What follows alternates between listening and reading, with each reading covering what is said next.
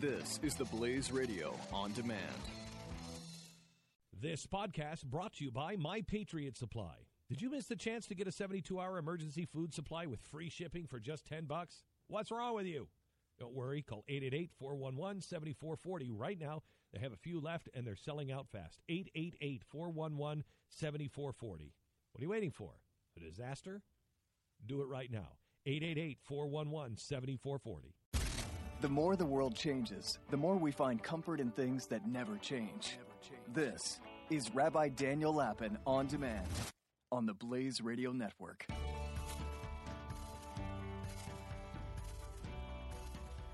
Hello, everybody. Welcome to the Rabbi Daniel Lapin Show. And this is episode number 18. So let's move right along with a show that is different from other shows available around the internet. There are shows that are giants in their promises, but they are pygmies in their performances. There are shows that like trotting out trite little homilies like some sort of refugees from the Reader's Digest. But no. The Rabbi Daniel Lapin Show replaces life's perplexing predicaments and puzzling paradoxes with its permanent principles. And that is what I solemnly dedicate this show to doing. Now, a lot of people are puzzled by a word that keeps on cropping up. You can barely open the pages of a newspaper, certainly a financial newspaper, without encountering the word inflation. What is inflation?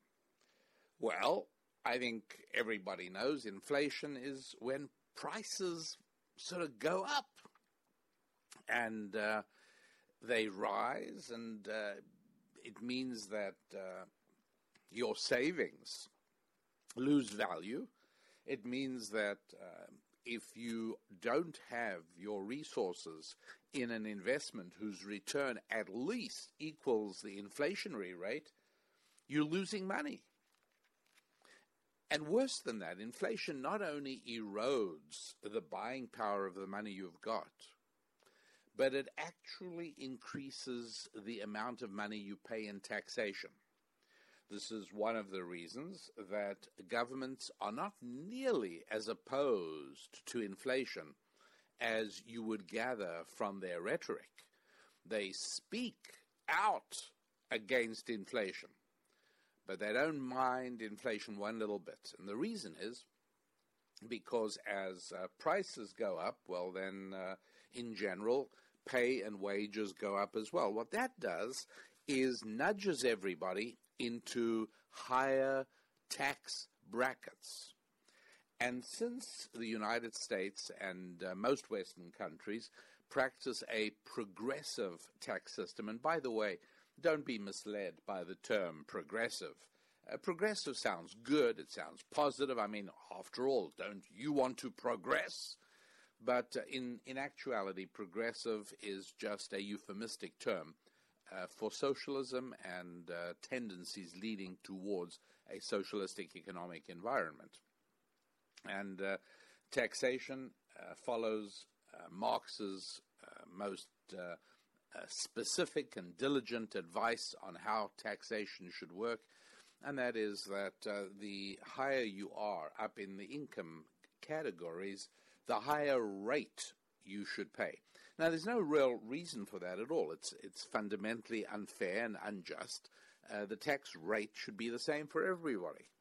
But no, the progressive tax system ensures that whereas you might pay, shall we say, 30% if your earnings are at a certain figure, if your earnings go up, well, now you're going to be paying 40%, and if they go up more, maybe 50%.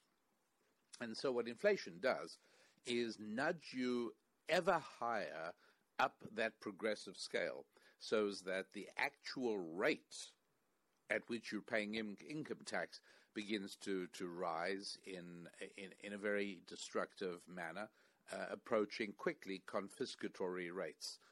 And so inflation is important to understand, because when politicians tell us the cause of inflation, they usually omit the main cause, which, of course, is the government itself. Let me explain precisely what I mean. In order to explain this, I have to lay out for you a scenario. Now, I would ordinarily call it a thought experiment, but as a matter of fact, it's actually even better than a thought experiment. I'll tell you what it is. In reality, I am going to give you a fantastic idea for a business you can start anywhere, anytime. What is it? Okay, so how about I walk you through the steps? This is what you need to do. What you do is go ahead and design or go onto the web and find a freelance designer who will design you some Monopoly money. But except, don't call it Monopoly money. If your name is Smith, then call it Smith dollars. If I were to do it, I'd call it Lappin dollars. And you have a capable artist draw up these bills in $1, $5, $10, $50, $100, $500 denomination, even $1,000 denominations is useful. And then go ahead and print up a whole bunch of it and put it in your safe. Now, what you do is you go out and you start selling. Now, if you haven't yet learned how to sell, I strongly recommend that you do, because almost anything you do involves selling, unless you are a justice on the United States Supreme Court or a professor at an American university at which you have tenure, means they can never fire you. If you're not in either of those situations, you probably do need to be selling, whether it's selling people ideas. Maybe you're in the persuasion business in one way or another, or you might actually be selling. And I think the profession of selling, I should just say in passing, is a wonderful, wonderful profession, because you can always get a job. Always, no matter what, because you alone are able to say to a potential employer, I won't cost you anything, I'll make you money. And so knowing about selling, knowing how to sell, very important. And if you're not into that yet, I want to recommend that you get hold of my book called Thou Shall Prosper. Okay? Thou Shall Prosper, the 10 Commandments for Making Money. And it will equip you. It'll totally change your outlook on sales and equip you to be effective at the skill, the great business skill of selling. I tell you all of that because what you now need to do in this fantastic new business that I'm introducing you to is go out and talk to a few dentists. And the pitch to each one is the same thing, which is that for $200, I will put you in my Smith Barter Club directory.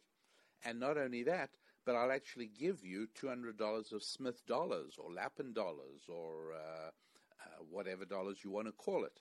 And it's really not a terribly hard pitch, is it? The dentist says, what can I do with the dollars? And you say, well, I'm going to be signing up a whole lot of people, and when the directory is published, anyone in that directory will accept your Smith dollars for payment. And they're at a par with US dollars. That's why you're going to give me $200. I exchange it for Smith dollars or Barter Club dollars. And for free, you get a full listing in my Smith Barter Club directory. It's not a particularly hard sell. And why don't you do the same with the local vitamin and nutrition store, and do the same with the local handyman or carpenter service, find a plumber. And so it is, work your way around your community and go ahead and get representatives of almost every business and trade provider or goods into your directory. Now, what do you got at this point? I'll tell you in just a moment. Don't go away. Coming back, you will find out exactly what you've got. Before that, you'll also find out that my website is www.rabbidaniellapin.com, and head over there because you'll be able to read about my book, Thou Shalt Prosper, which if you haven't read yet, you probably do need to, because if you're not doing as well as you'd like to be doing, I don't care what your field is, it may well be because you don't know how to sell. You don't know how to change people's minds. You don't know how to expose people to new thoughts. All of that in Thou Shalt Prosper, which you can read about at my website, youneedarabbi.com. We'll be back in a moment, and I'll tell you what you've got so far in your new Barter Club business. Spilling ancient solutions for modern problems in the areas of family, faith, friendship, and finance. This is Rabbi Daniel Lapin, on demand on the Blaze Radio Network. This podcast brought to you by My Patriot Supply. Did you miss the chance to get a 72-hour emergency food supply with free shipping for just $10? What's wrong with you? Don't worry, call 888-411-7440 right now. They have a few left, and they're selling out fast. 888-411-7440. What are you waiting for? A disaster? Do it right now. 888-411-7440. Rabbi Daniel Lapin returns with more of how the world really works on the Blaze Radio Network on demand. Back with the Rabbi Daniel Lapin show, where I'm getting ready now to launch for you a thunderbolt of dazzling audacity. A business you can start absolutely anywhere. Whatever your name is. Smith, it's the Smith Barter Club. Jones Barter Club. Winterbottom, it's the Winterbottom Barter Club. And you've just gone around and you have now created a directory which you now go and print. Now, what's happened is you went around and you got hold of 100 different trades and suppliers. You found bookkeepers and accountants. You found a lawyer, people in your community. You found a plumber. You found an auto repair guy. You found an air conditioning guy. And you got 100 of them to agree to give you $200 to be listed in your Smith Barter Club directory, and in exchange to also receive, on par, $200 of Barter Club currency. So now, if one of them needs his air conditioner repaired or his filters replaced, he just calls somebody in the Barter Club, pays him with the Barter Club dollars you gave him, and he's literally getting his listing for free. It's marvelous. There's no way people will turn this down. It's an absolute natural. Now you've got 100 times $200. That's $20,000. I think you can safely assume that you'll print a few thousand copies of your Barter Club directory for about $2,000. So right now you got a profit of $18,000 right there. Did you make $18,000 last month? If you did, congratulations, well done. And if you had done this in your spare time, you'd have had an extra $18,000. Now, you can continue expanding the organization the following month and building it out. No reason why you can't do that. But now I want to explain to you why this concept is not being practiced each and everywhere around the country in every town. Why aren't there millions of these? I mean, it's such a great business. I'm sure you've been probably nodding, right? And you've been saying, yeah, this is a good thing. I can do that. And you could. You're absolutely right. And no, there is no law against it. There is no regulatory obstructions. There are no high barriers to entry in this particular business. No, you can just go right ahead and do it. Now, needless to say, there are tax issues which is not really the business of the owner of the Barter Club, but each and every participant has to decide to what extent he's going to declare the income he gets in barter dollars. You see, let's imagine it's just before the summer and the air conditioning guy is very, very busy, and so he's getting loads and loads of business in barter dollars, and so he's got quite a big reserve of them, and so. Is he? I mean, this is like off his books. This doesn't go through his bank account because his bank doesn't accept those pretty colored pieces of paper that you printed. And that is what leads us to the answer of why these are not really as popular as the beauty of the concept would suggest. Why it is that... well, let me put it this way. What is it that goes wrong? And I'll tell you. Here's what goes wrong. Your barter business has been thriving. You've been adding about, 50 to 100 people a month. You've spread out into neighboring suburbs and towns. You might even have got into a neighboring state and expanded your barter club. And, and each town has its own variation of the directory, and you can even have an online page, and this whole thing is very smooth, works very well. And the day inevitably comes when you want to buy a car. You decide you want a Dodge vehicle.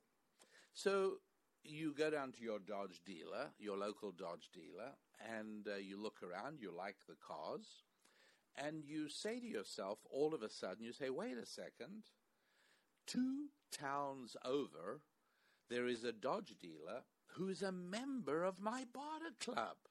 Why would I go to a Dodge dealer who is a stranger? I may as well go to somebody who's part of the barter club. And wait, oh, beautiful idea. Up in my office is a safe with thousands and thousands of dollars worth of barter club currency that I printed. And I only give out $200 to each person who joins the barter club in exchange for his $200 check in US dollars. And so I've got thousands of dollars there. Hey, and I'm the owner of this club, so why don't I go down and buy a Dodge, and all I got to do is take 40,000 of my barter club dollars, and the Dodge dealer who's in my directory will accept that for payment, and I can drive a new Dodge home. It's as simple as that. And you pause for a moment with scruples, and you say, well, wait a second, is this honest? Is this okay? And you say to yourself, well, the Dodge dealer, well, he's getting his $40,000, and he's going to be able to use that with the periodontist and the dentist that his kids need. He's going to be able to use it with the roof repair guy that his house needs. He's going to be able to, so yes, he'll be able to use those 40,000 barter club dollars, no problem. Say, he's okay, I'm not hurting him. I'm good. It's totally honest. It's my dollars. I printed them. Where is the flaw, my friends?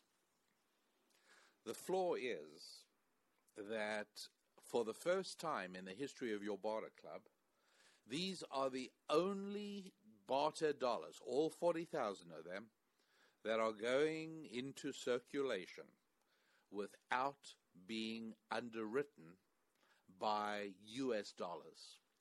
Up till now, for every 200 barter club dollars that went out into circulation, you received 200 US dollars. And that controlled the flow of barter dollars. But now the control has been abandoned, and 40,000 barter dollars are now out there. A parallel is why governments hate the idea of a gold standard. And there are some very eloquent arguments to be made against having a gold standard, against having the dollar pegged to the price of gold, against having gold reserves against every single dollar in circulation. There are arguments that can be made against it. However, they pale into insignificance compared to the one big argument that can be made for gold tied to dollars, and that is it stops the government from doing what you just did. You ran the presses, and you printed off 40,000 Barter Club dollars, and you ran, not walked, you ran down to the Dodge dealer, and you drove your nice new Dodge home again, confident that nobody was hurt. But now what happens? Well, my friends, it's not so simple, because what we're going to see is that somebody did get hurt. And again, I recommend that you take a look at not just Thou Shalt Prosper, but I have a resource on my website. It's called the Income Abundance Set. There's a lot of information there on audio CDs, stuff that you need to hear again and again, that you can hear while you're commuting or while you're exercising. And then there's material in books, in book form, that you can read and mark up and learn in that way. So go over to RabbiDanielLappin.com, or else YouNeedARabbi.com, and take a look at the Income Abundance Set. Would you do that? You may just find that it is helpful to you, as it has been, to literally hundreds of thousands of other people whose entire financial trajectory has been modified. So now, what is it that we're looking at? Well, who has been hurt by your spending the 40,000 Barter Club dollars? I'll tell you coming right back. Ancient solutions to modern problems. This is Rabbi Daniel Lappin, on demand on the Blaze Radio Network. America WK, with your host, Andrew WK. There are these moments when you are compelled to do things that defy your own logic, that defy your own taste, that defy your own preferences. You wind up doing things that you don't like to do, and yet you like doing them almost because of it. America WK, Saturdays 10 a.m. to noon on the Blaze Radio Network. Rabbi Daniel Lappin returns with more of how the world really works on the Blaze Radio Network on demand. The Rabbi Daniel Lappin Show, episode 18. Yes, this is the 18th show. And if you have not heard any of the others, you may want to go back and review them. They do each stand alone, that is true.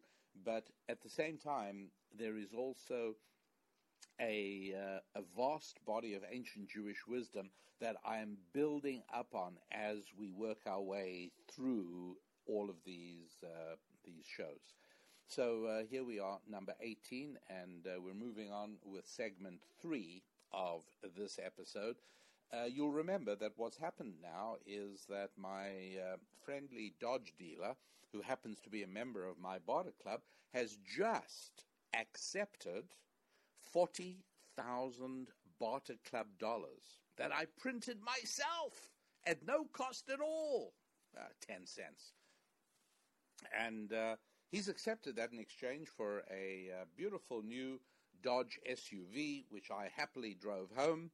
And now, let's see what happens. Well, our Dodge dealer has got 40,000 Barter Club dollars.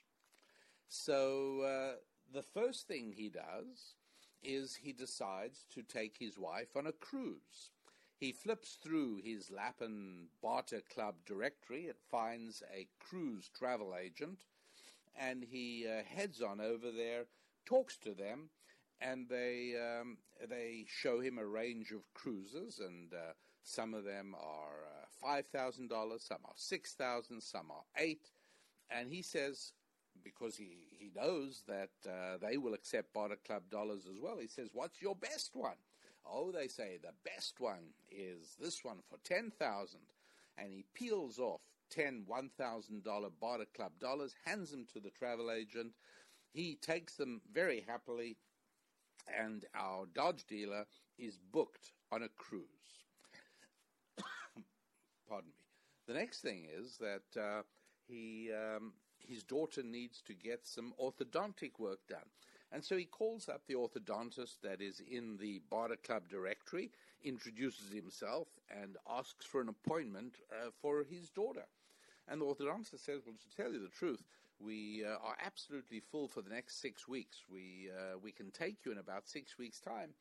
And he says, tell you what, how about you can add an extra $500 on my bill if you can see her next week? Orthodontist says, sure. With that premium, happy to juggle the calendar book and maybe cancel another patient, move them later. Yeah, happy.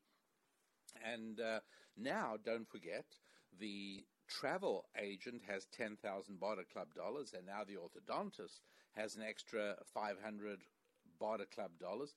And so it goes. Our Dodge dealer is spreading the wealth around with joyous abandon. And what happens now is that we find quite quickly that as people in the Barter Club start heading out to get things, so for instance, the next person that calls the orthodontist and wants an appointment, the orthodontist says, well, I'll tell you, we've got a new system we just thought of because another patient helped us realize, and that is that if you want an appointment in the next month, we're going to tack on a premium of $200. If you want an appointment in the next 6 weeks, it'll be $100. If you want it in the next 8 weeks, it'll be an extra $50. If you don't want to pay anything extra, we'll plug you in after that. And so people effectively realize that the cost of their orthodontics has gone up. And how's about the next person that comes to have their roof repaired? Well, it turns out that the orthodontist used the roof repairer, happily paid him in Barter Club dollars, and and several other people did as well. And so there are so many Barter Club dollars coming at the roof repair guy, he raised these prices. And what he does is, because he also has non-Barter Club business, like any business professional, he has a fairly good idea of the balance of his business. And so pretty soon, he starts telling customers, if you are a Barter Club customer, the job will cost $500. If you are paying in US dollars, it'll be $400. Why is he doing that? Because he senses that there are more Barter Club dollars around than US dollars around. And the market will bear a higher price. Why is all this true? Well, because I went and put $40,000 into the system without any kind of control, without any kind of value warranty. And so now there are all of these Barter Club dollars in circulation, and people are spending them with merry abandon, and people on the selling side are saying, wait a second, the market will bear a higher price. How much of a higher price? Exactly the extent to which I inflated the value by pumping those $40,000 into the system.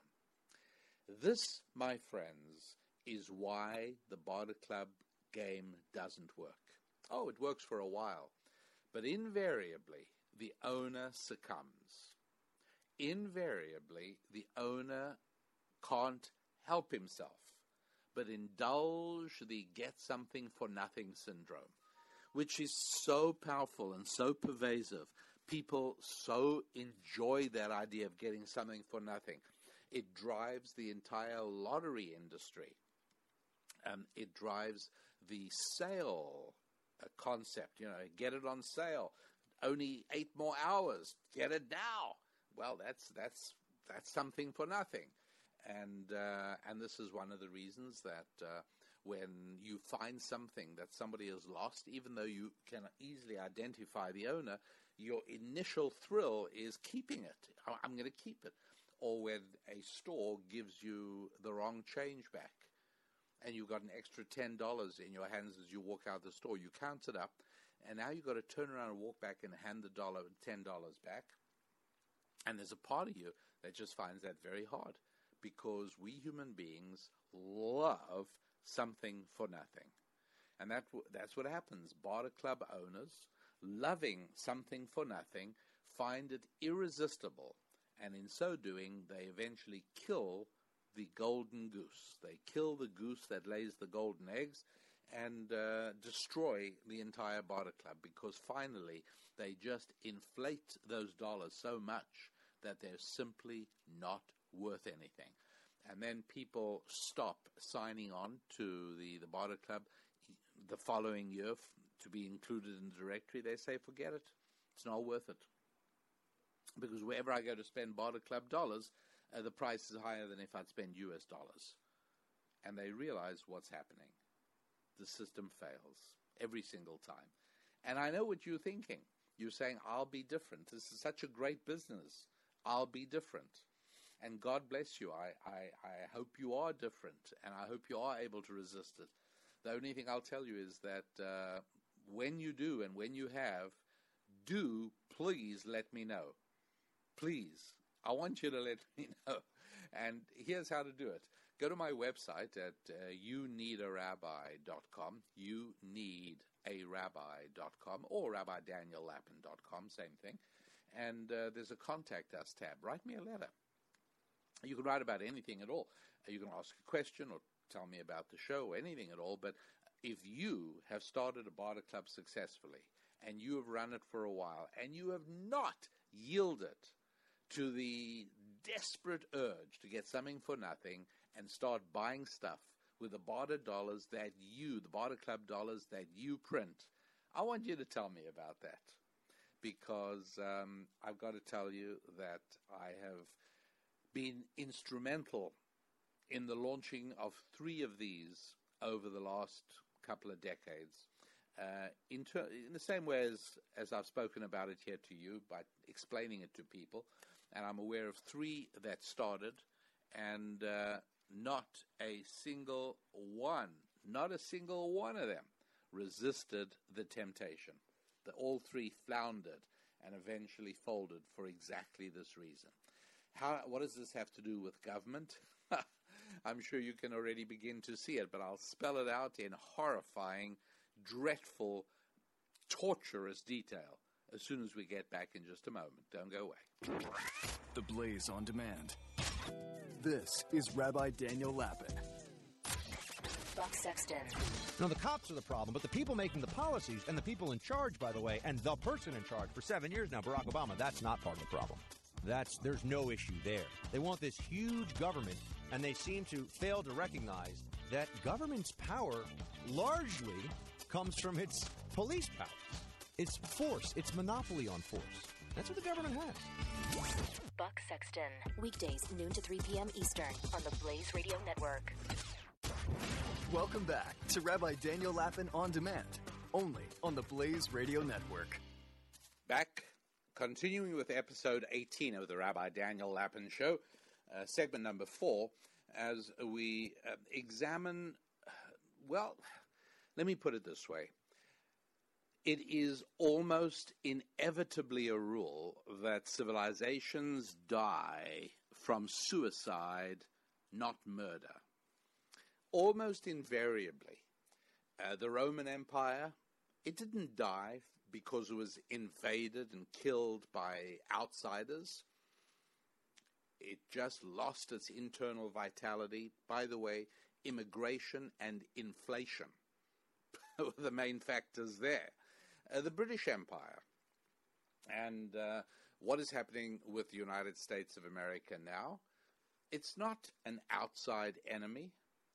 It is eroding from the inside.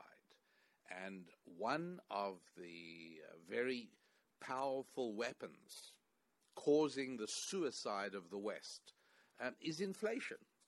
Because you see, government is in exactly the same position as you were with your barter club when you suddenly realized that you were able to buy a brand new Dodge SUV without paying a penny for it. Something for nothing. Wonderful. Governments are in the same position. What do I mean? Well, governments are not a detached entity. It's not a kind of creature. It's made up of people. And it's people who sit in committees and on boards and on councils. And there it is, from whether you're talking about your local school district or a county or a town or a state, or yes, even the federal government. It's groups of people who sit around a table discussing how to improve things, and because after all, they are engaged in what they love to think of as public service. I wish we would stop talking about politicians as people who devote their life to public service. I wish we'd stop doing that. What do you mean public service? You're getting paid pretty darn well for it. There are very few elected positions in the country today that do not pay pretty well and that have pretty nice retirement perks. And in exchange for what? Well, that's the question. For what? What are we getting? Well, they sit around a table and engage in a lot of high-minded talk. But don't forget, they have to justify their existence. And look, I'm sorry if you think I'm being needlessly cynical about this, but I think it is much more important that I tell you the truth than that I massage you with warm butter and leave you feeling great. I know this doesn't leave us feeling great, but it is the truth. And whether you are talking about people who are sitting at a county level, a town, a township, a county, a city, a state, wherever it is, it's always the same. As it is in the House of Representatives and in the United States Senate, people are sitting and they have to justify their presence there. So nobody says, you know what, I actually think we got enough laws on the books right now. Why don't we actually start devoting the next few days, weeks, months, or years to going through all the laws on the books? And what we'll do is we'll examine the ones that should have been sunsetted. We'll examine and pull out ones that should no longer apply. See, right now, the bureaucracies of the United States involve hundreds of thousands of pages of rules and regulations. It is absolutely impossible for a United States citizen to be totally in compliance with everything all the time. This is one of the reasons that in Beverly Hills, I was told by a councilman in Beverly Hills, California, that every restaurant in the city knows that it should be pretty serious about giving free meals to politicians, because there's not a single restaurant that couldn't be closed down overnight. It's not possible to be fully in compliance. And the number of pages of regulations gets added to by 3% every month, I think. I believe. It's pretty scary. And so nobody who's elected does that. Nobody says we got enough laws. They are looking to pass laws so they can tell the people who pay their salaries and who voted them into office, we passed this law and I passed this law and I wrote this law and I wrote that law. And all of these laws always involve spending money, you know. And if it's not a law, then it's spending money directly. Just take a look at the doings of the council of the town you live in, and you will see that they simply cannot bear the thought of money sitting in the bank. They spend it right away. Why? Because they know that just like you with your barter club, there's always more where that came from. All they got to do is pass a bill for a special bond, or raise a tax here, or a little bit of a tax there, and the money flows back. And the way it works is that they inflict the pain.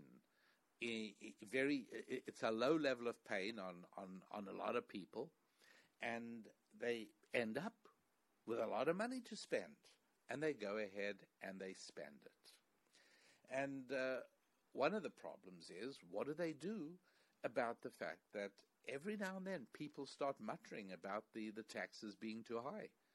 Now they know that they just have to wait a bit, and the United States has become a very docile group of citizens. We put up with almost anything, and you can add on another, 0.5% to a tax or a charge. People pay it, and then 2 months later it's another one.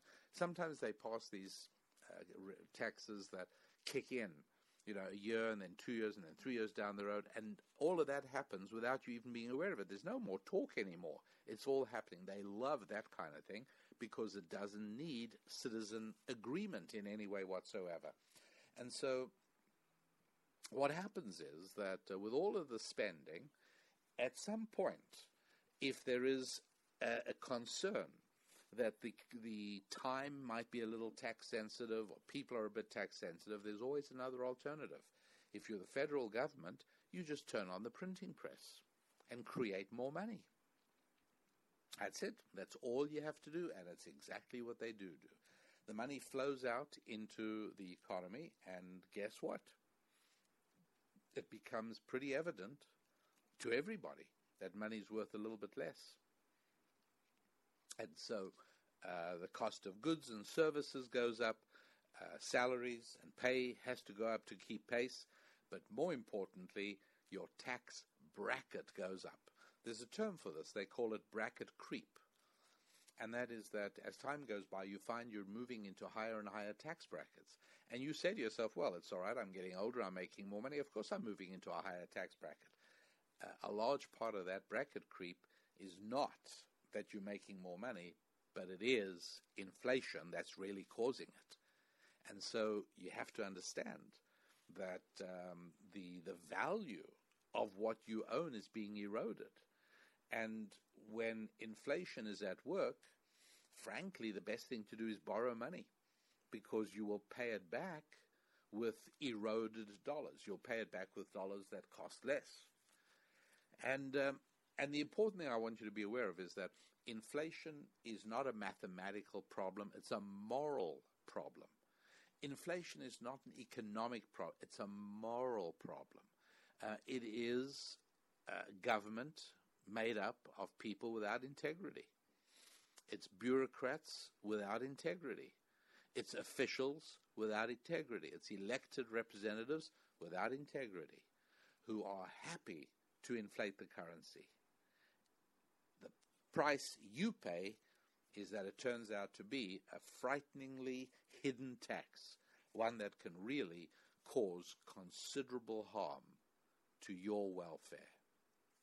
My website, youneedarabbi.com or rabbidaniellapin.com. And I'd like you to go along, take a look at the income abundance set, would you? Because if your finances have not been the way you'd like them to be, if your earning power is not what you'd like it to be, you'd be amazed how much you could actually do about that, regardless of whether you're in business actually or whether you're in a job, or perhaps you're unemployed. There's a right way to move forward from that situation. All of that in the income abundance set at rabbidaniellapin.com. That would be me, your rabbi, Rabbi Daniel Lapin, back with you in just a moment. Spilling ancient solutions for modern problems in the areas of family, faith, friendship, and finance. This is Rabbi Daniel Lapin, on demand on the Blaze Radio Network. Jay Severin. We have to abandon our intervention in this civil war. This changes everything. We cannot possibly take the chance of injuring or killing an American soldier, not under Obama's watch. God help us. Think of what the great Obama would do if any of his soldiers were hurt. Exactly. Jay Severin. Weekdays 3 to 5 p.m. Eastern on the Blaze Radio Network. Rabbi Daniel Lapin returns with more of how the world really works on the Blaze Radio Network on demand. Welcome, everybody, and you are listening to the 18th episode of the Rabbi Daniel Lapin Show. We're halfway through, and we're starting segment number 5 in today's show. and I want to entitle this segment Truths That Just Ain't So, Part 1. Truths That Just Ain't So. One of the truths that just ain't so is that Richard Nixon was this horrible, terrible, worst American president we've ever had. And indeed, throughout the liberal intelligentsia, throughout academia and left-wing politics, you will find that this is the view, that Nixon was this terrible. Well, look, it just isn't true.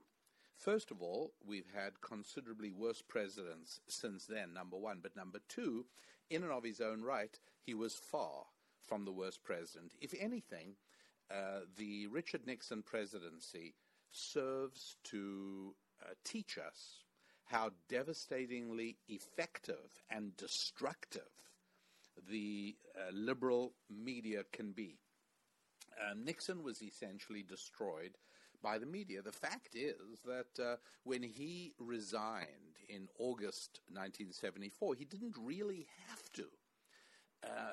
He resigned because the Republican Party, his own party, came to him one night at the White House and said, you don't have our support anymore. That's all. And this was a shattering moment, which led to a shattering period in the time of the country. But the idea that he was not a great president, it's simply not true. First of all, in terms of understanding international politics, in terms of sort of really knowing how power works, I can't stress how much more he knows than almost anybody that we've had since then, other than Ronald Reagan. It's worthwhile also, by the way, taking a look at a book he wrote, Victory Without War, 1999, Victory Without War.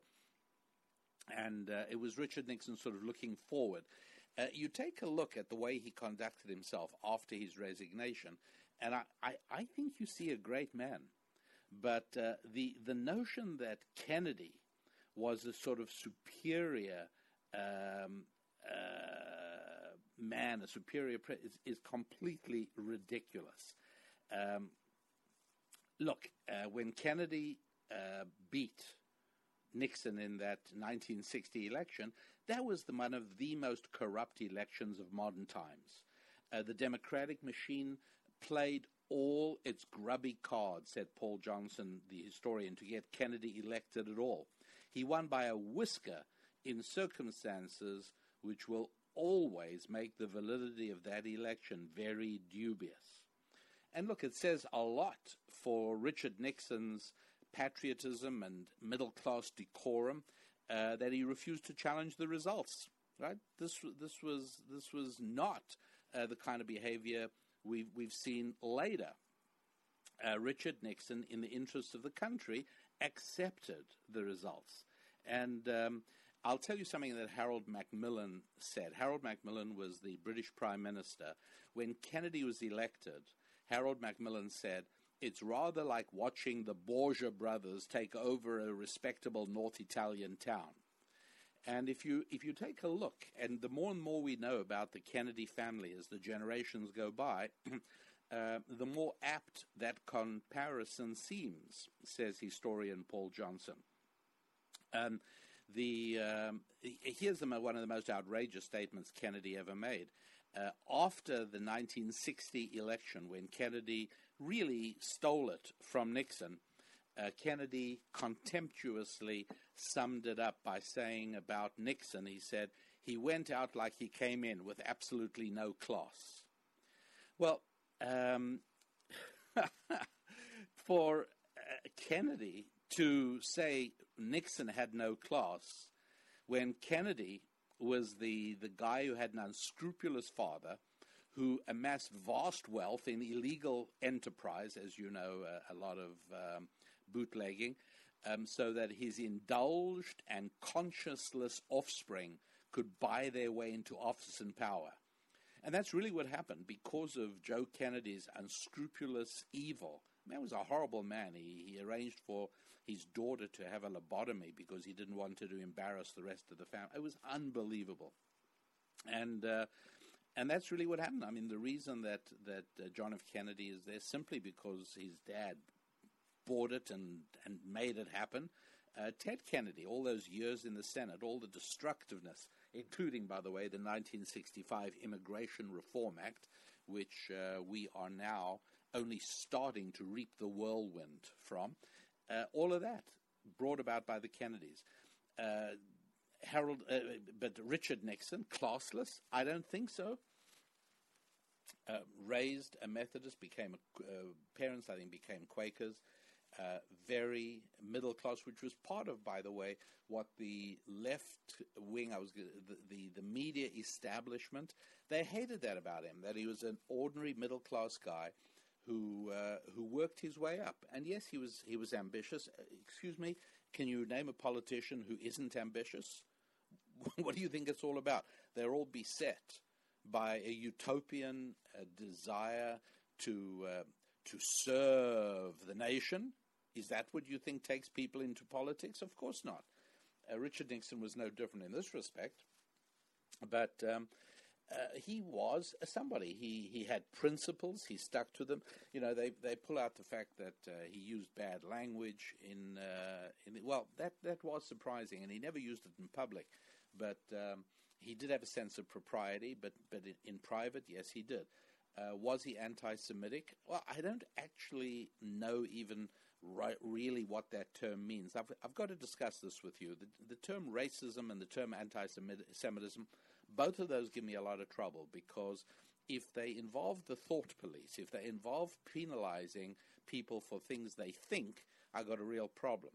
If it's for things they do, well, there are already laws. So I'm not exactly sure what anti-Semitism and racism mean, but did he resent the fact that Jews not only didn't vote for him but worked actively against him? Jews just picked up on Kennedy, as if Kennedy loved Jewish people or loved Israel. Richard Nixon was upset by that, particularly because throughout his presidency, or late in his presidency, something very important happened, which is that the Yom Kippur War broke out in October 1973. Syria and Egypt unexpectedly crossed the borders into Israel and began a campaign to annihilate the Jewish state. This caught the world napping, but more seriously, it also caught Israel napping. It's a different topic for another time. What happened there after 1967? Why had Israel's intelligence forces become so ineffective by 1973? But they did. And there were frightening gains. Golda Meir, who was Prime Minister of Israel, began assembling 20 nuclear weapons and mounting them onto missiles and fighters. For Israel to go to the nuclear option means they were in imminent danger of the end of the state. Basically, it looked as if Syria was going to invade from the north, Egypt was invading from the south. They were making very good progress, and pretty soon it was expected Lebanon and Jordan would join in, and it would essentially be a genocide. And they had gone through a tremendous amount of ammunition. They were running low. It was truly the worst moment of the Jewish state. And Richard Nixon instructed the United States Air Force to waste no time and to put everything that'll fly up in the air. And tremendous difficulty. They within 9 hours, C-5s were on their way to Israel. Portugal was the only country. The Europeans would have none of it. Obviously, in the north of Africa, the Arab states would have none of it. So C-5s flew down the middle of the Mediterranean after refueling in Portugal and were offloaded in Ben Gurion Airport. Tanks, fighter jets, millions and millions of rounds of ammo, large and small. And that is essentially what saved the Jewish state. Nonetheless, tragically, the secular Jewish population of the United States never ceased their dislike, indeed their hatred of Nixon, and celebrated his downfall, in many cases contributing to it as well, and he resigned. This is just a sort of very brief overview, and I urge you to spend a few minutes some point, because this is one of those times where conventional wisdom is just plain wrong on this. And you don't have to take my word for it. All I do is urge you to delve into it a little bit. And I think you'll see that you would be as thrilled as I would were the presidency, were you to wake up tomorrow and discover that Richard Milhous Nixon was once again president of the United States. I think you'd be very relieved. This was a man who understood the world, he understood the Russians, he understood the Chinese, and he understood how power is more important than paper. Although where power exists, paper has a role. Where there is no power, paper is just a laughable joke. And so in tribute to President Richard Nixon, a far, far greater man than people give him credit for, and one that I think, one whose reputation will continue to be rebuilt and rehabilitated, and history, I'm sure, will look back on him as, indeed, yes, one of America's great presidents. Shortcomings on a personal level, he was hard to get along with. He wasn't good at small talk. All the things that win you friends in Washington, D.C. and in New York, Richard Nixon wasn't good at. But the substantive things that mattered to you and me, well, he was. And so among the truths that just ain't so, President Richard Nixon, yes, he actually was a great president. Back with you in just a moment as I tell you about yet another truth that just ain't so. This one is all about the French Revolution. Shocking. I can't tell you the sort of things I was taught as a boy at school. Don't go away. The Blaze on Demand. This is Rabbi Daniel Lapin. Don't miss Pat and Stu. It's like, I know. Don't worry about it. I got it. All right, I got it. Think about it. Spoons. Oh. Jerry thinks just the forcefulness of his voice makes him right. Yeah. And he does have a big, ballsy voice, so he just says it loudly and deeply and assumes that everyone's going to be like, oh, wow, he must know. Wow, yeah. He must know. Did you hear how he said that? Pat and Stu. Weekdays at 5 p.m. Eastern on the Blaze Radio Network. Welcome back to Rabbi Daniel Lapin On Demand, only on the Blaze Radio Network. Welcome back to the Rabbi Daniel Lapin Show, where I, your rabbi, reveal how the world really works. And one of the things that we need to understand about how the world really works is that there are a lot of truths out there that just ain't so. There are conventional wisdoms that people adhere to, that people believe, that people take so much for granted, that if you question them in a social setting, you're turned into a pariah. Now, I went to a number of schools during my elementary, middle school, and high school experiences, and I must confess that more than one school asked my parents to move me elsewhere, politely saying that the school was short of room. But it's pretty clear that I was not a major asset to any school that I attended during those years. Pardon me. I don't think I really started becoming civilized until after high school. But probably well after high school. But that's neither here nor there. What's important is that I did attend religious Jewish schools, and in spite of that, I mean, I'm horrified. I was taught so much wrong about the French Revolution. I was told things that just weren't true. Truths that ain't so. You see, I was taught that the French Revolution was this wonderful thing, this great spirit of brotherhood rising up and overwhelming the evil regime of the French. And this was citizens seeking democracy. And I was told all of these wonderful things and these great heroes of the revolution. And this is what I believed. I was told this. And it wasn't until my 20s that I began actually turning into a slightly more civilized human being, that I began to start thinking for myself and to begin questioning whether everything I'd been told about the French Revolution was in fact so. And I discovered that no, it absolutely was not so. And the line I had been taught, which was that this was all economically driven. There was financial oppression, and the King Louis had sort of taken expensive luxuries for himself, and that these subjects were no better than slaves.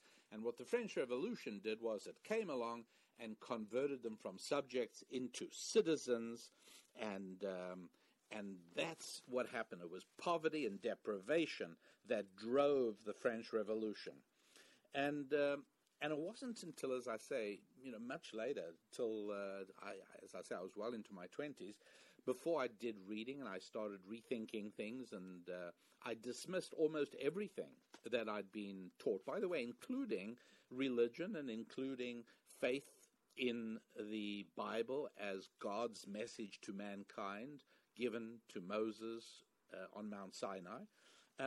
I rethought that, and I asked myself, I can't just go on what I've been taught here. I need to be able to understand, is that the case or isn't it the case? And how am I going to find out? And I did. But most shocking to me early on was how the French Revolution emerged as something completely different from what I'd been taught. That same, if you like, inequality, by the way, we hear a lot about this today. Financial inequality is the biggest problem facing the country. Look, I don't know about you, but I can really live alongside people who have much more than me. I really can. It's not a big problem. Really. Donald Trump doesn't bother me. Bill Gates doesn't bother. I'm happy they're there. It fills me with optimism. And I can live with people who have less than me, and when they are close to me and people I care for, I try to help them. I do. That's how we live with inequality. But the idea being expressed, and I've seen this several times lately, is that, well, you don't want a French Revolution happening in America, do you? Well, my friends, if anything like the French Revolution happens in America, I can assure you it will not be because of inequality. It'll be because of the aggressive pursuit of secularism, the attempt to roll out secularism as the new religion of America across the entire land. That will be what it is, and that's what it was, because there were many, many places who had heavier burdens of taxation at the time than France did, to name two, Britain and Prussia. There were places that had more inequality. No, the French Revolution was not this noble uprising of the workers of the world. And you can understand that the current infatuation with a secular socialistic worldview portrays, and by the way, your children are being taught this in every government indoctrination facility. I call them gifts. Whether it's elementary, middle, or high, government indoctrination facilities are teaching your children exactly that the valiant and noble workers of France rose up against the economic oppression and the exploitation of the higher classes. It's really not quite like that. As a matter of fact, what we have to look at is not the economics of it, and not even the people at the bottom. We actually have to look at how the elite caused it, the rift within the French elite, the desire for a new political order that would banish the church and suppress the role of religion. That was what drove the French Revolution. And it was this passionate secular faith that the institutions of government, made up of noblemen and lawyers and professional men, and all of these people would build a government of liberty and equality and fraternity, and they will make this new France. And they even said, that a certain amount of violence will have to be tolerated. Get that? Yeah, they did. A certain amount of violence will have to be tolerated. And so, sure enough, what they radiated as a political philosophy was quickly picked up by the people in the street. And this, by the way, is not very different from what has happened over the last couple of years in America, where the philosophical mode from the top being beamed and broadcast out throughout the nation is one of inequality, of unfairness, of racial injustice. This is the obsessive preoccupation of the elite classes in America. Not surprisingly, the man in the street, rich and poor, black or white, men or women, everybody in the street picks up on that and finds a slot for themselves. Eric Hoffer wrote a wonderful book called The True Believers. By the way, again, if you haven't read it, part of your rabbi's recommendations, this man was an autodidact, right? Somebody who never went to school. Read The True Believers for an understanding of what's going on today. He said, people join revolutionary movements because they believe it'll better their circumstance. They will do okay. And sure enough, that is true in the streets of America today, and it is also true with what happened with the French Revolution. Well, of course, it was a tragedy. The thing became horrible. The deaths mounted, the torture, the brutality of the French Revolution was so horrible and so disgusting that it filled all decent people with a sense of revulsion. And it didn't bring a time of liberty and equality and fraternity. No. All that happened is that government got strengthened, seized the reins of power and violence and brutality, and it led to a warrior period for France. Basically, the pain is still being felt. Mao Zedong was once famously asked, was it by Henry Kissinger, I think, what was his view of the French Revolution, and his answer was still too early to tell. And that was in the 60s, I think. So we see that the pain, and I'm quite sure much of what afflicts France to this very day is still the lingering impact of the French Revolution. I'll finish off the segment by asking you to just reconsider, if you were taught what I was taught, if your kids are attending a government indoctrination facility and are being told these things, just make it a topic of dinner table conversation after you've read a little bit about it. Get hold of some stuff on the French Revolution. Use your own analysis and see what a ghastly tragedy it was. And here's the best thing to do. Contrast the French and Russian Revolution with the English Revolution of the 17th century and the American Revolution of the 18th century. Contrast our revolution in America and the English Revolution on the one side of the fence with the French and Russian Revolution on the other. You will find the latter two were brutal, violent, horrible, and did no good whatsoever. The English Revolution and the American Revolution, the results speak for themselves.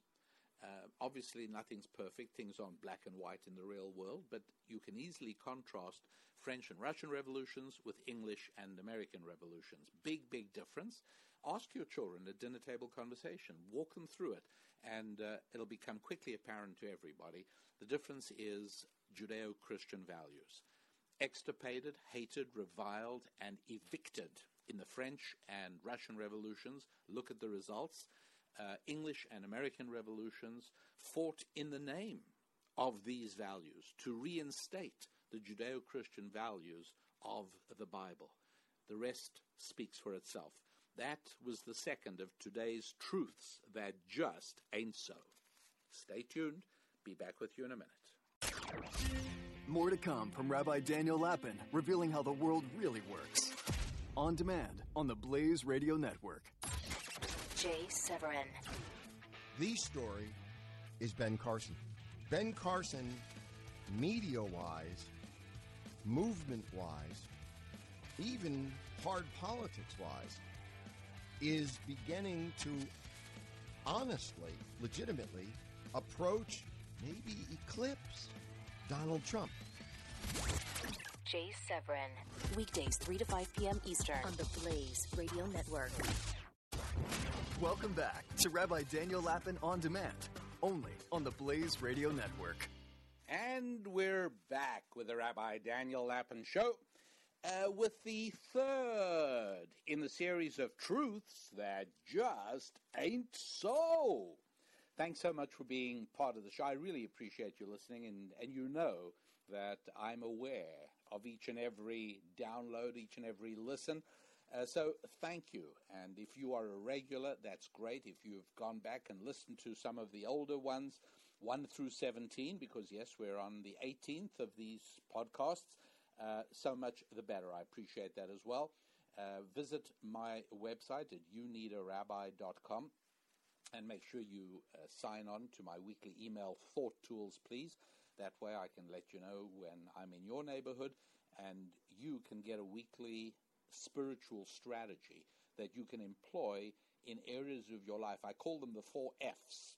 The 4 F words: friendships, faith, finances, and family.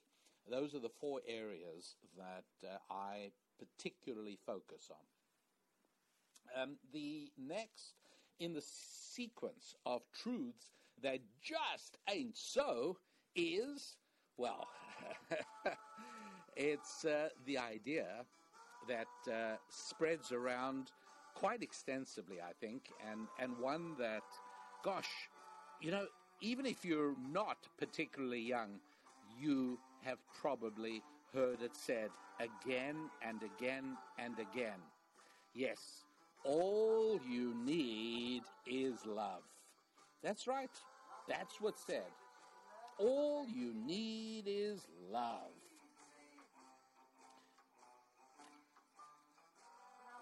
And the reason is that it's so seductive. It's the Romeo and Juliet story, which, if you'll remember, well, it didn't end all that well, did it? And that's what they say. Listen to them.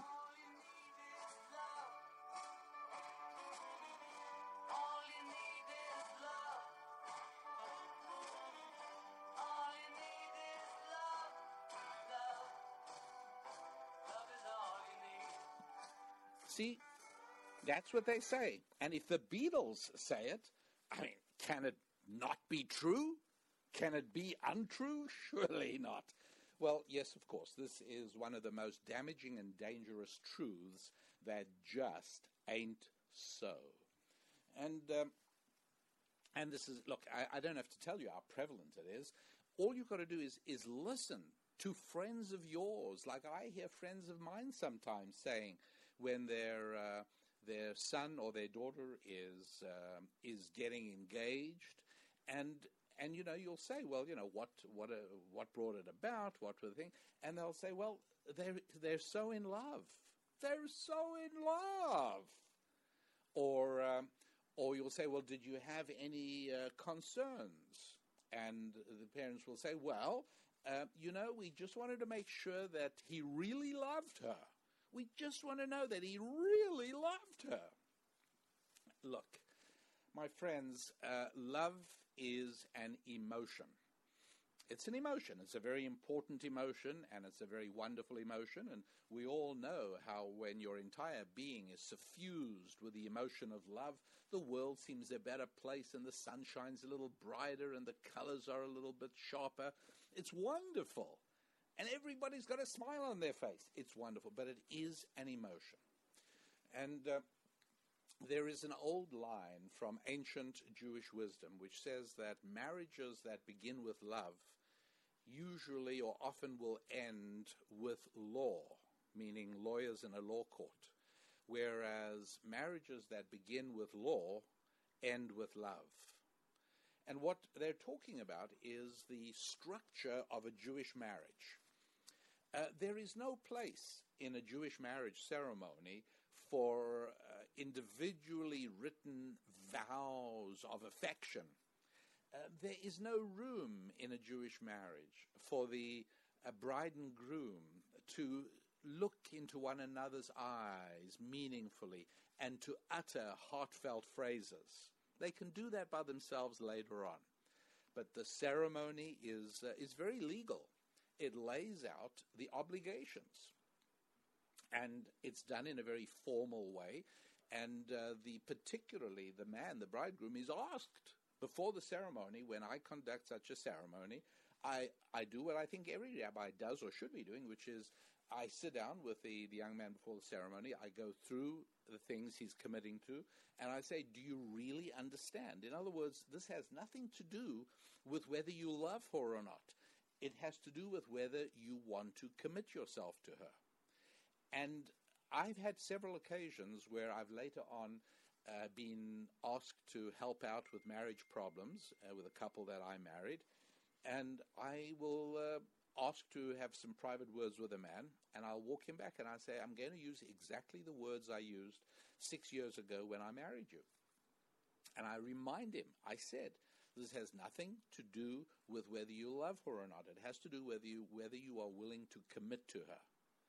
And he says, in most cases, they get very shocked by that, I have to tell you, because they are reminded of that, although they don't hear me when I actually say it. What am I saying? What's the point I'm saying? What I'm saying is that any woman who agrees to marry a man because, oh, he loves her. I mean, I've heard girls say this. Oh, I'm so in love with him, and you know what? He really loves me. And my heart goes cold, I have to tell you, because I see a problem.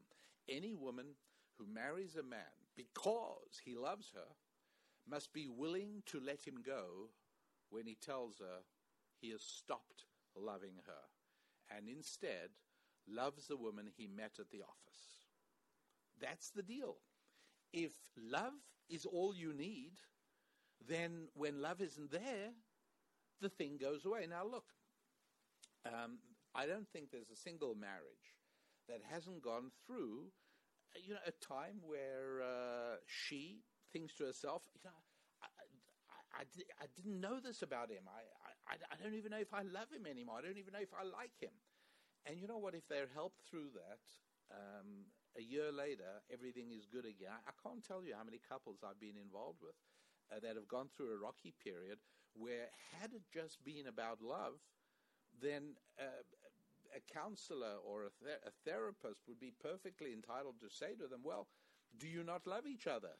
And one would certainly say, well, I don't think so. And the other one will say, well, I don't know.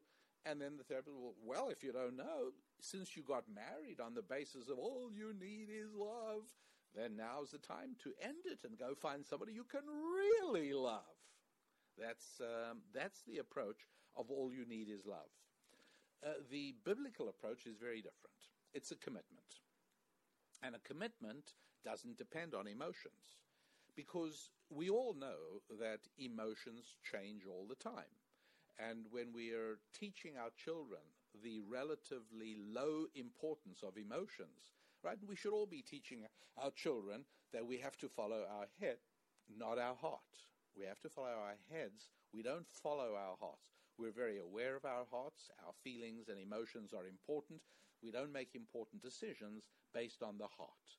And one of the reasons is that everyone can relate to the idea that our emotions change. How you felt about something yesterday is not necessarily how you feel about it today. Yesterday you may have loved something. Today you may hate it. Maybe it's a food. Maybe whatever it is. Because our emotions are totally flexible, in flux. They're constant movement. They're not rooted. But commitments, rules, they don't change. And so that is always one of the requirements I insist gets built in to a wedding, which is that everyone understands this is a commitment, it's not an emotion. This is not out of love. If love is there, great, that's terrific, but it's not that relevant, to tell you the honest truth. Because the truth is that love, and here we have to look at the Hebrew word, ahav, for love. Number one, its first use in Scripture is not between a man and a woman. It's between a father and a son. It's between Abraham and Isaac. That gives you some idea, right? And it makes sense when you think about what the word actually means. Ahav in Hebrew means I give. That's right. I give. I'm a giver. Do you know what real love is? Easy way to distinguish it from lust, by the way. Lust is a focus of what I want to get, what I want to feel. Genuine love is where you are overwhelmed by a feeling of wanting to give. And guess who you feel that intuitively? The way we are created is that we feel right away that for our children. And so not surprisingly, the first use of love is Abraham to Isaac. He loves him, sure, because there is no father that doesn't want to just give to his children. That is what love is. And when a young man decides to marry a beautiful, beguiling, bewitching creature called his fiancée, he probably does have already the capacity to feel real love and to want to give her things, but that only grows. That expands because he ends up feeling more and more and more grateful to her as the time goes by. Is the love always there? The genuine love is there, but that's neither here nor there, because love is sadly not all you need. And that, my dear friends, is the third of today's truths that just ain't so. My website, RabbiDanielLapin.com. Head over there and sign up to Thought Tools. Be back with you in just a moment for the fourth and final installment of Truths That Just Ain't So for today. Don't go away. The Blaze on Demand. This is Rabbi Daniel Lapin. Don't miss Pat and Stu. Royals won. Stayed at the end of it. It was a sacrifice fly. Won the game. Off of Bartolo Colon, who was 42 years old, and overweight. Is the way I would describe Bartolo Colon. So it's funny to watch this guy pitch in the World Series. He actually pitched good the first. I think Bartolo Colon is fatter than you are, Jeffy. Is that possible, Jeffy? Pat and Stu, weekdays at 5 p.m. Eastern on the Blaze Radio Network. Rabbi Daniel Lapin returns with more of how the world really works on the Blaze Radio Network on demand. The Rabbi Daniel Lapin Show, today highlighting the fourth truth that just ain't so. And I'll tell you what this one is. I'm sure you've heard this one as well, as often as I have. And that is when people say, look, it's only politics, and I'm quite sure we can still be the best of friends, even though we have the opposite politics. And you hear that often. I've heard it from guys going out with girls, and the girl is a far left liberal. The guy is a strong conservative, and he says two things. One I covered in the last segment. He says, we love each other. Okay, fine, we've dealt with that. But the other thing he says is, look, not everything is politics, and we have different political views, so what? And here's what I explain to the few people who actually do want to know, so what really? And the answer is that if a husband and wife have different tastes in a home decoration, you know what? You can work it through. In many cases, my own included, I say to myself, you know what? I do have different tastes, but it's less important to me than it is to her. And so we're going to just go with hers on that. Maybe you have different tastes in entertainment. Well, that's a little bit harder because it's nice to be able to enjoy similar things. Well, in our case, I have a slightly higher tolerance for violence in entertainment than my wife does. And she has a higher tolerance for long, rambling sagas with intense drama and emotional tension. Gone with the Wind, she can sit through several times, and however many times she sat through it is that number of times more than I've ever sat through it. I've sat through half of it or a third of it. It was just as much as I could manage in a film. But there it is. There's enough we can share that works out just fine. Politics, my friends, is very different. I want to tell you a very basic principle. It's so important that I'm going to say it twice, which is intended to give you time to grab a pen and paper and write it down. You ready? Here it comes. Politics is nothing more than the practical application of your most deeply held moral values. Okay, you got a pen? Here it comes again. I'm sorry, pardon the interruption. So you have a pen and paper. Here it comes again. Politics is no more than the practical application of your most deeply held moral values. So let me give you an example. Imposing confiscatory rates of taxation on hard-working American families in order to underwrite multi-generational welfare dysfunctionality is somebody's moral value for sure. It's just not mine. But somebody believes that that's the good and right thing to do. When there was a period that, and I think we're seeing it return, where the left in America turned villainy into virtue, and they turned criminals into victims.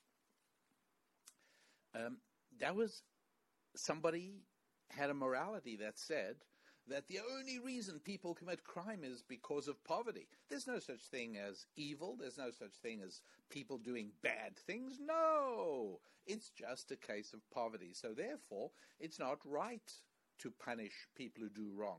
What we should do is take away their poverty. And so that would be another example. Bottom line is that politics is very serious. Now, you may not be that interested in politics. You may just be interested in dealing with your family, your church, your business, and maybe that's what you should be doing. Maybe those are the right priorities, but you should certainly not be oblivious to what is going on politically, because when bad ideas infect a nation, bad actions follow soon after that, and the mechanism that conveys thought into action is politics. And so, for instance, when the liberal idea that all good things come from government and that the private sector is only tolerable insofar as it can be adequately regulated by government, well then taxation is what follows. That's a bad idea. But what follows is high levels of taxation very quickly, because politics is what allows people to transition ideas into actions. And that's why I say that politics is nothing more than the practical application of deeply held moral values. And so when you see deeply held moral values permeating the culture, and they're bad values, you've got to be alarmed. You've got to be aware that it's not going to be long before those values are turned into law. And politics is just how that is done. You know that you watched the gradual adoption of bad ideas when it came to gender and sex. Men and women are the same. Therefore, marriage is the same. It doesn't take long. Once a bad idea spreads, particularly in a democratic society, when a bad idea spreads, it doesn't take long for the mechanism of politics to turn it from a bad idea into bad laws. And it hasn't stopped. A few weeks ago in the show right here on The Blaze, I spoke about transgenderism. And since the time that you heard that show, it's got a whole lot worse. The kind of things that are now being allowed under sensitivity to transgenders are things that utterly ride roughshod over what you would have thought would be the rights to privacy of women. But no, all of that has changed. And the ludicrousness of it is a warning sign of just how perilous this can all become. When an award was recently given to this wonderful, heroic woman who happens to actually be a man who transgendered, how funny that is, that so devoted are the believers in these wrong moral ideas that they even insist that the best woman is actually a man. And you'd think that there'd be an internal contradiction and that would be an intolerable thing to even come up with. But it's all evidence of the power of politics and the ability it has to transform bad thinking and bad ideas into very bad legislation. And so how are our lives impacted by this? Well, by this idea, apart from anything else, that yes, people of different politics can still be the very best of friends or even married to one another. All I can say is that if you're in a marriage where your wife or your spouse, your husband are on the opposite political side from you, don't vote. Why waste time? You just cancel each other's out. The two of you should stay home and get a little extra time together. Maybe you can work on that marriage. But no, I'm serious. Being on the opposite sides in politics for a marriage is hard. It is an added challenge. And it does mean that there is an obstacle in a perfect union there, because something I've touched on also in a previous show a few weeks ago is that a large part of our identity is our moral commitment. And I explained then that if your spouse suddenly decided to become a criminal, you'd have trouble with that. You'd ask yourself who you married to. And that's what happens when morality changes in dramatic ways. It really throws into question identity. Well, similarly here, it may not be different. You may have married somebody, or maybe your friend you just became a friend with this person, and you really are looking forward to the friendship, but there's only this one little snag, and you're both on opposite ends of the political spectrum. It doesn't mean you can't be polite to each other. It doesn't necessarily even mean you can't work together. It does mean you are blocked from a very close friendship, and you're blocked also from trust, because the whole concept of trust differs on opposite sides of the moral spectrum. And today, America's moral spectrum is separated primarily on a religious basis. What separates left and right in America today at its very core? Not economics, not race, not gender, no. What separates the two sides on either side of the canyon that cuts through American culture at the moment, it's a belief that Judeo-Christian values are a primitive obstruction to progress on the left, or Judeo-Christian values are vital for our nation's survival on the right. And there are variations within that spectrum. But the idea that we have major differences of view or belief or outlook, but we're still the best of friends, or we're still wonderfully married, not so simple. That's the final for today of truths that just ain't so. My website, youneedarabbi.com. Look forward to welcoming you there. Take a look at my book, Thou Shalt Prosper, the 10 Commandments for Making Money. Take a look and read about the Income Abundance Set. And be sure to not only catch up with past podcasts you may not have heard, but to be tuned for the next one when we're together again in 1 week from now. Until then, I wish you good health and prosperity. I'm Rabbi Daniel Lapin. This is Rabbi Daniel Lapin On Demand on the Blaze Radio Network.